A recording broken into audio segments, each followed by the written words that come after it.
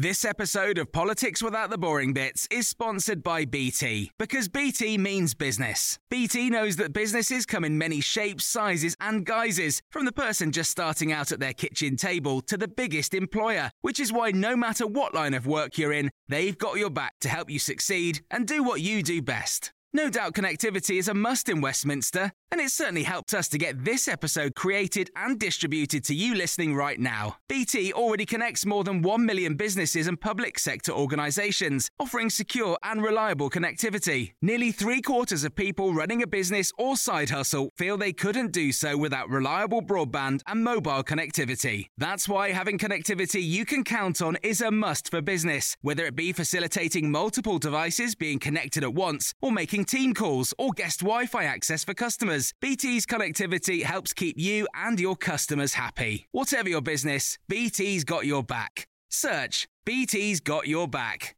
This episode of Politics Without the Boring Bits is brought to you by Luton Rising, owners of London Luton Airport, the UK's most socially impactful airport. Find out more at lutonrising.org.uk.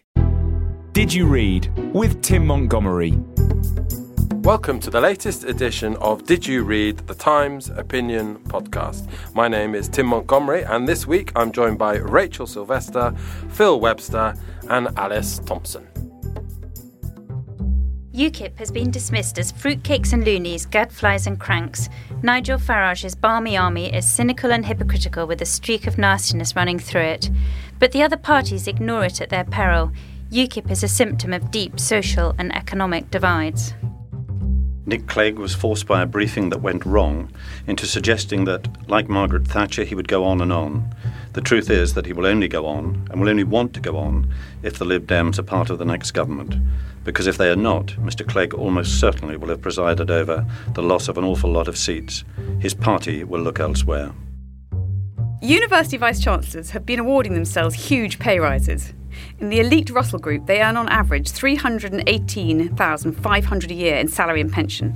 Yet the value of a degree in the jobs market is diminishing, and the pay for academics is declining in the real terms.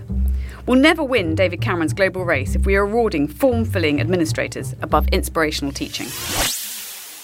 Well, those are our three subjects for today, and we begin with yours, Rachel, and in a way it's yours and Alice's, because the two of you have been doing a fascinating series in this week's Times, and I should say to all Times subscribers who are listening, in the Comment Central blog, thetimes.co.uk Comment Central, you can go there and we will link to all the elements of this series. But I particularly, Rachel, want to comment on your op-ed piece in Tuesday's edition of the newspaper. And you're quite hard on UKIP in that piece. You talk about a nasty smell surrounding them, which is a lot of the focus of your analysis investigation. But you also do say there's a real point to UKIP. They are representing a strand of opinion in Britain that the other big parties just aren't. I think what's really fascinating, Alice and I have spent 2 months talking to lots and lots of UKIP members, former staff, current staff, supporters, people in other parties. And we have found lots of sort of eccentricities, you know, and hypocrisy and cynicism. So they're quite happy to go on the gravy train in Brussels, riding first class, sort of sipping Chateau Margaux at the taxpayers' expense, while criticising the European Parliament and the EU. But on the other hand, what I think has been interesting is that, you know, it's very easy to sneer, but actually UKIP are tapping into anxieties and concerns of a minority of voters, but a significant minority of voters who feel excluded and ignored by the mainstream parties. Like the Tea Party in America, like lots of right-wing parties across the continent. And what's interesting is our polling showed that UKIP is the most working-class party. The UKIP supporters tend to be less well-educated. They're also more male, but they're people who have done badly out of the recession and done badly out of the last kind of decades of politics. And what's interesting is that if you look at the sort of way in which the demography of Britain has changed, in 1964 when Harold Wilson won, it was the working class voters who determined the result of elections. And now, since 97, it's been the middle classes who've determined the result. And so, but inevitably, David Cameron, Nick Clegg and Ed Miliband are all trying to woo Middle England. There's lots of endless stories about sort of Worcester woman, Mondeo man. It's Middle England who are the sort of people that all the political parties want to attract. And although those are a significant group of voters, there are other people, the sort of more working class blue-collar voters who feel ignored, left behind and aren't sort of talked to. And they're the ones who UKIP are appealing to. And I think although UKIP is, we say in our piece, a sort of bad smell around the kippers, if you like, but there's a warning there for the other parties that you can't just ignore a whole section of society, and that Britain is a sort of divided nation more than perhaps we sometimes realise. And Phil, can I ask you, who does UKIP most threaten? Because in a way, there's the Labour of traditionally, Rachel says they've got this very working class base. That suggests maybe they're a problem for Labour, but their right-wing views are a threat to the Conservatives, and their element as a party of protest is a threat to the Liberal Democrats in a way. Yeah, I mean, I think the facts in this fascinating series that are most worrying for all the parties is that is the extent to which they have established themselves now firmly as the protest party, as the party where other people go. Secondly, the fact that a lot of them didn't vote. The most chilling fact, I think, is that a lot of them didn't vote last time round. So there are some votes there that are clearly going to be used this time, and they could damage all three parties. And again, third, I suppose, is the extent to which they represent or they come from the working classes. So they do affect all three parties. My guess is they're going to affect the Tories far worse than anywhere else because of where they come from generally. But there could be Labour seats in the north, which they've rather taken for granted, where UKIP will take enough votes to give them trouble. But overall, it's very hard these days to talk to a Tory MP who isn't worried about the impact of UKIP in all their seats. They are counting on the UKIP vote going down, diminishing as we get nearer the election. There's no certainty this time that it will. And Alice, what's your view of that? Because lots of people are saying UKIP will either top the European parliamentary elections in May or they will do very well in those elections. And they've subsided in the past, but they're beginning to get a base in local government, aren't they? They're beginning to get activists. Their conferences are well attended. Do you think actually there's some momentum now behind Nigel Farage's Well, I think party? the Trojan horse is the local councillors, because they have got a lot of local councillors now, and some of them are nutters and some of them will be held up as being totally hopeless. We had one case where the woman actually hasn't got British citizenship and she's from Jamaica, but she's furious that all these Eastern Europeans are being allowed in and her children aren't. So there's some very odd discrepancies among them, but actually they will start getting a power base, I think. And the problem I found particularly, I thought Nigel Farage is the most extraordinary character. The more you look into him, the more extraordinary he is in the way that he divides opinion, but also that his weaknesses are his strengths. So the fact that he's this, blokish guy who can have a pint is actually very important for a lot of his followers.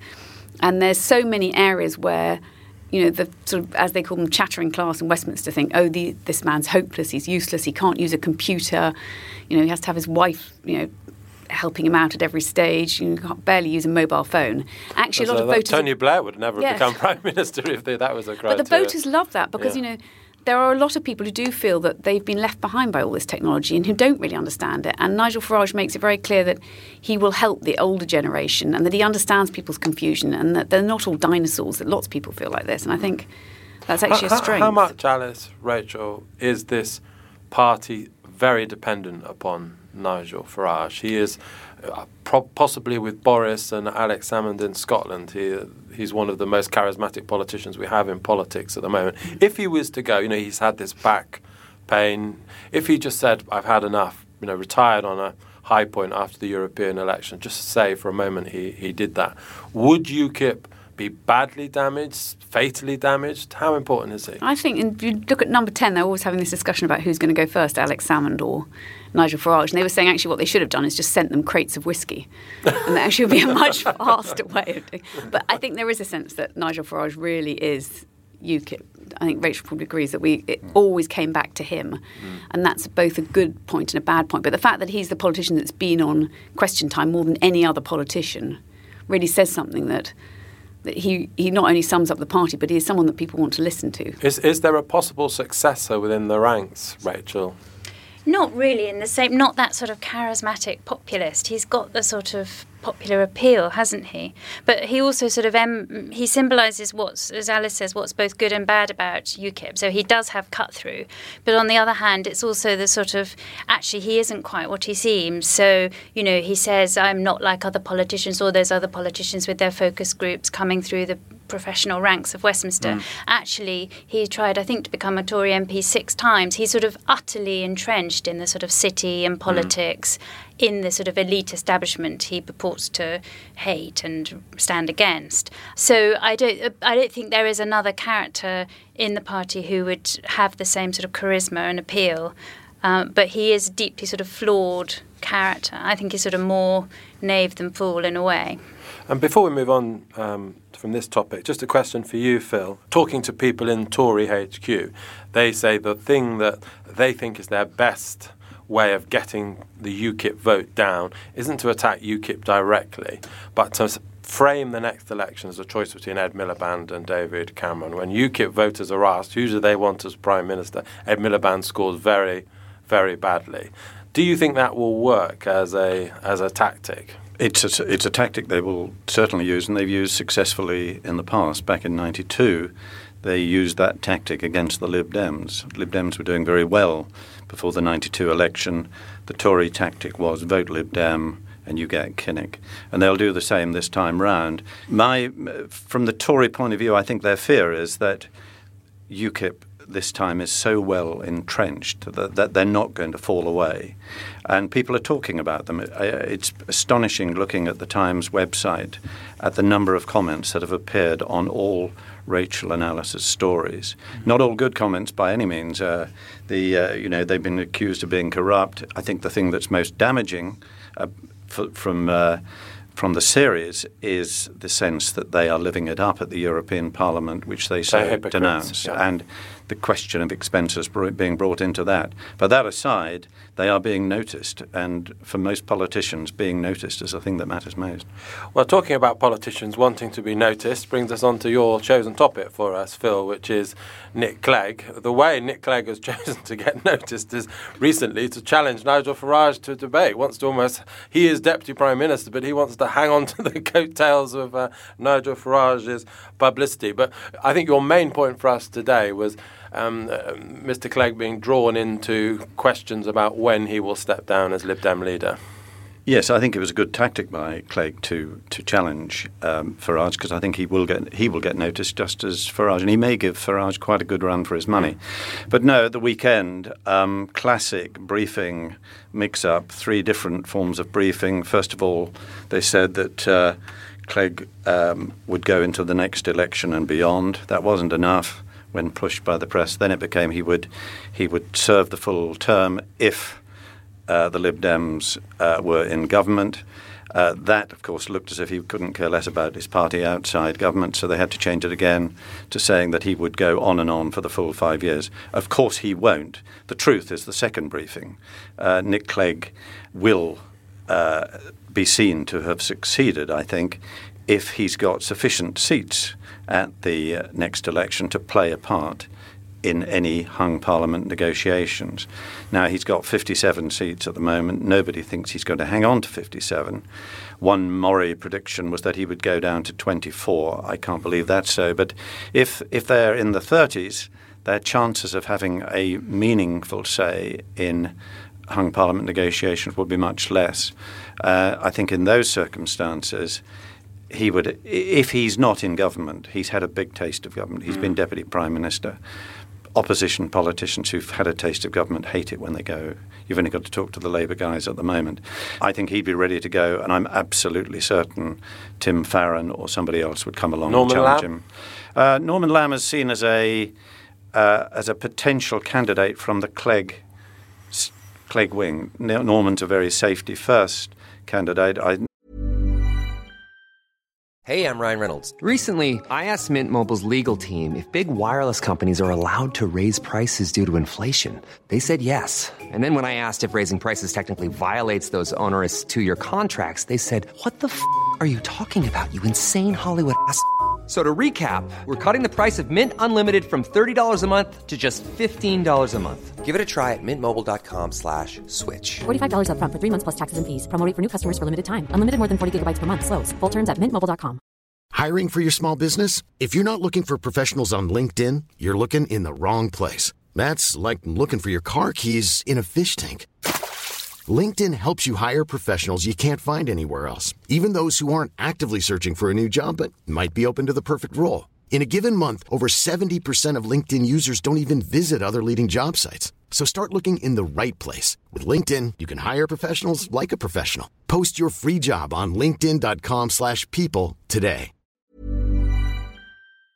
This episode of Politics Without the Boring Bits is brought to you by Luton Rising, owners of London Luton Airport, the UK's most socially impactful airport. Find out more at lutonrising.org.uk. I noticed at the weekend that Danny Alexander, who I think is far too close to Clegg to be a candidate, but he was being pushed very hard by the Clegg wing.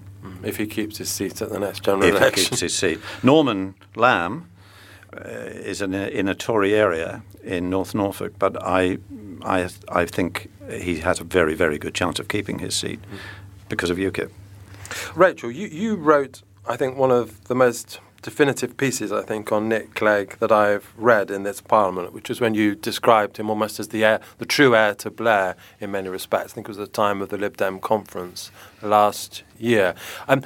There is a case to be made, isn't there, that actually the most successful leader in this Parliament really has been Nick Clegg in terms of he's kept his party together. I would have predicted defections by now. He's managed to avoid big rows inside his party. And although the Lib Dems will probably lose a good number of seats at the next election, it is very possible that the Lib Dems will continue to hold the balance of power in British politics. And to use Margaret Thatcher's, Phil Webster's phrase, he might go on and on.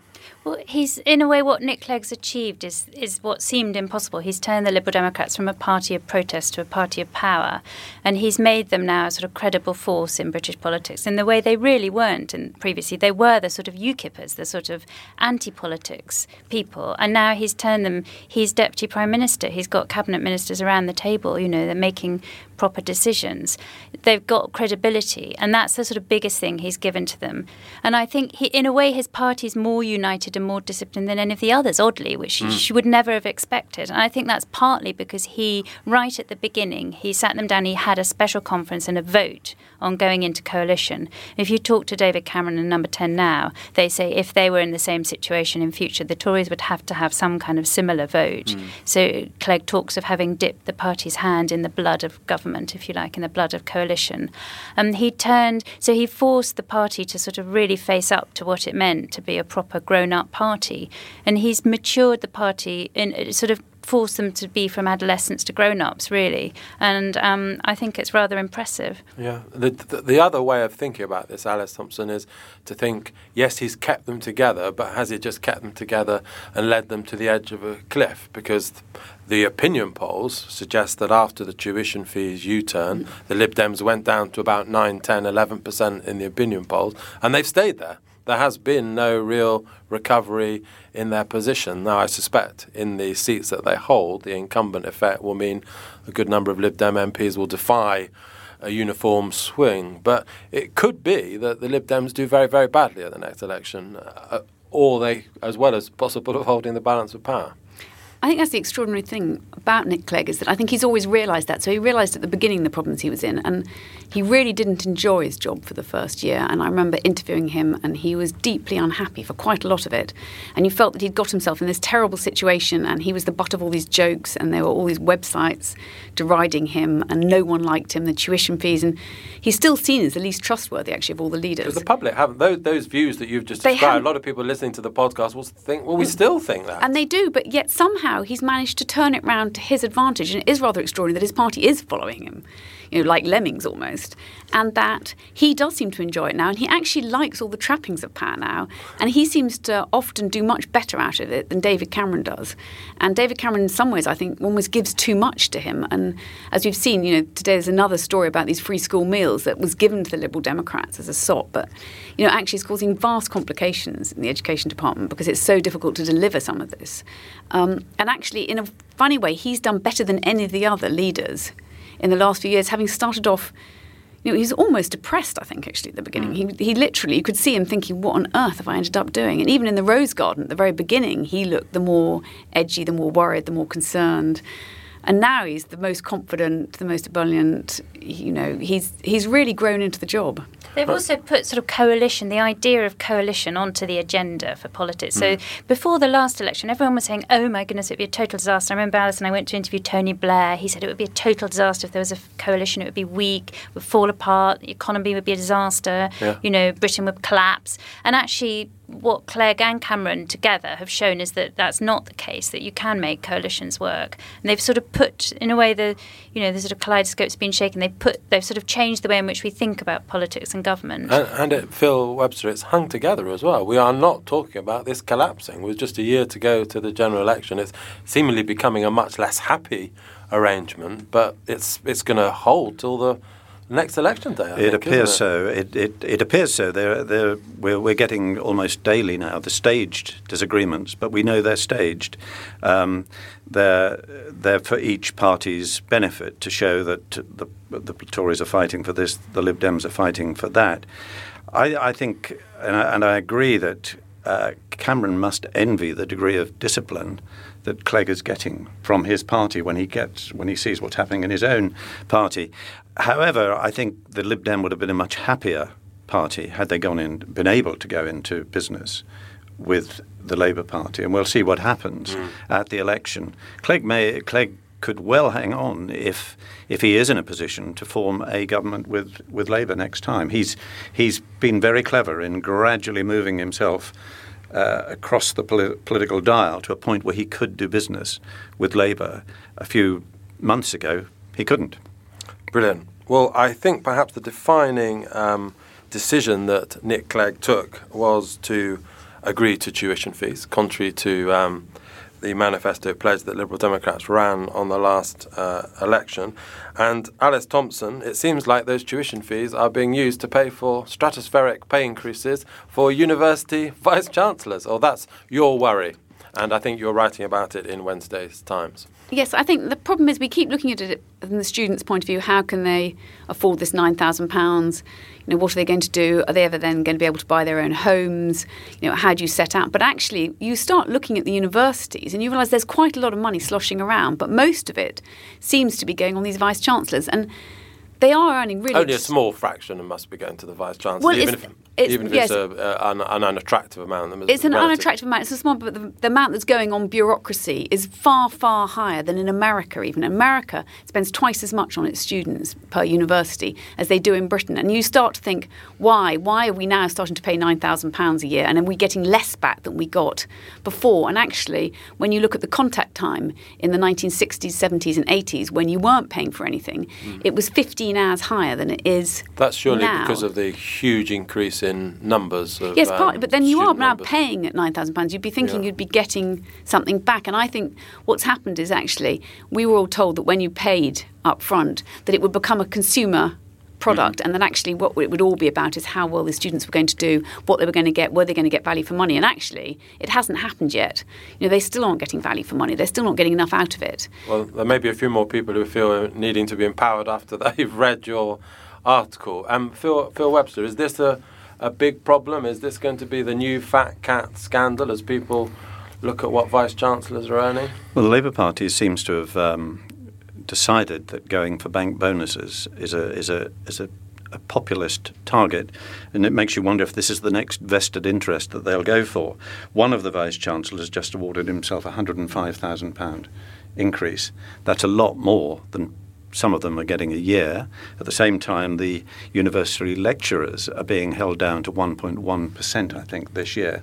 So it looks crazy. It looks absolutely crazy. And I don't think these guys have given the figures out willingly. No. They've come out as a result of some good, solid research by the Times Education Supplement. So I think this may be an area that I would have thought Clegg and Miliband could go for. What's the justification, Alice, for our university? Because university vice-chancellors have many more responsibilities realities. Now universities are becoming much more like businesses. What's the excuse that they are giving for these big pay increases? That's exactly their view, although some of them have actually done worse in the last year, but still given themselves pay increases. Done worse in terms of? Done worse in terms of attracting university students, right, and of making their, and actually they've slipped down the scale of universities, and they're not doing particularly well, but they're still earning more.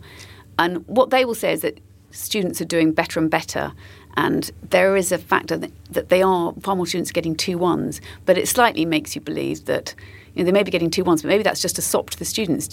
Are they just saying, right, well, you can come here and we'll give you a good grade, but we're not going to teach you very well? What we need is really good teaching now. And actually, I think most of the students would prefer the people teaching them to be getting the money, because that's what they're seeing. No one knows who their vice-chancellor is. No student has a clue, really. Well, they probably will now, but they didn't. What they really want is to go to a lecture that inspires them. Rachel, how much do you think this could become a big political issue? To the rising tuition fees, student debts, it's part of the narrative of a young generation that are getting a poor deal relative to older voters. Is this something that could cause quite a bit of resentment? Well, I think it's really interesting. It's another example, isn't it, of the sort of the elite separating off from ordinary people. And I think what's interesting, talking to students, you have this frustration that they feel they're not getting a good enough service, if you like. They're now paying for a service, and they feel they're not almost not being put through their paces enough. I was talking to someone the other day who was applying to universities who was saying, but it's appalling at that such and such university, they only do 2 essays a term. And I remember when we were all applying, I'd been thrilled to only do 2 essays a term. It was almost like it was free, and part of it was about sort of leaving home, growing up, rite of passage. But now I think they're seeing it much more about how is this going to prepare me for the workplace? What am I going to get out of this course? Is it worth the money that I'm having to pay?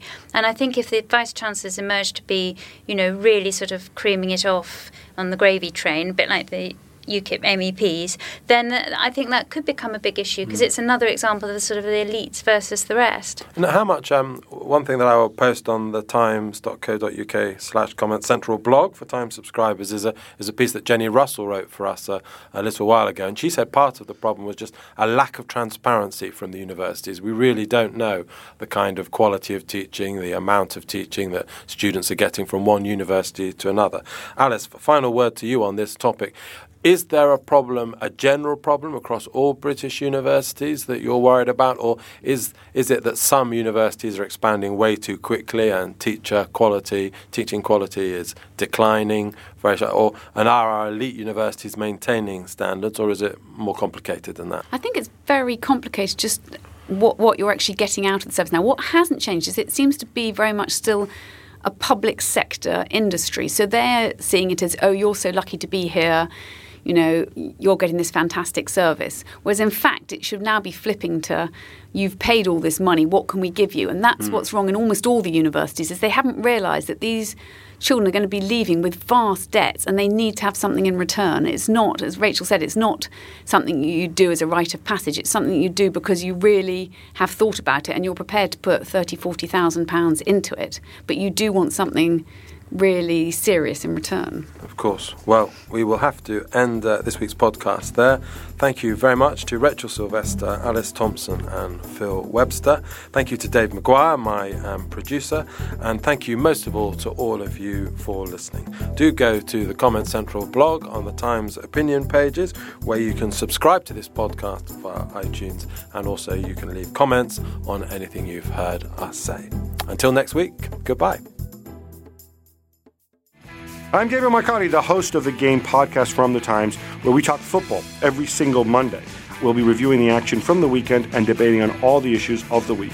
Head to thetimes.co.uk for more details, and be sure to subscribe on iTunes. This episode of Politics Without the Boring Bits is brought to you by Luton Rising, owners of London Luton Airport, the UK's most socially impactful airport. Find out more at lutonrising.org.uk.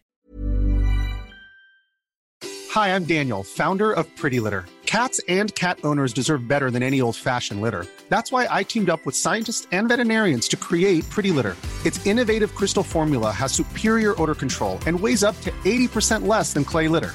Pretty Litter even monitors health by changing colors to help detect early signs of potential illness. It's the world's smartest kitty litter.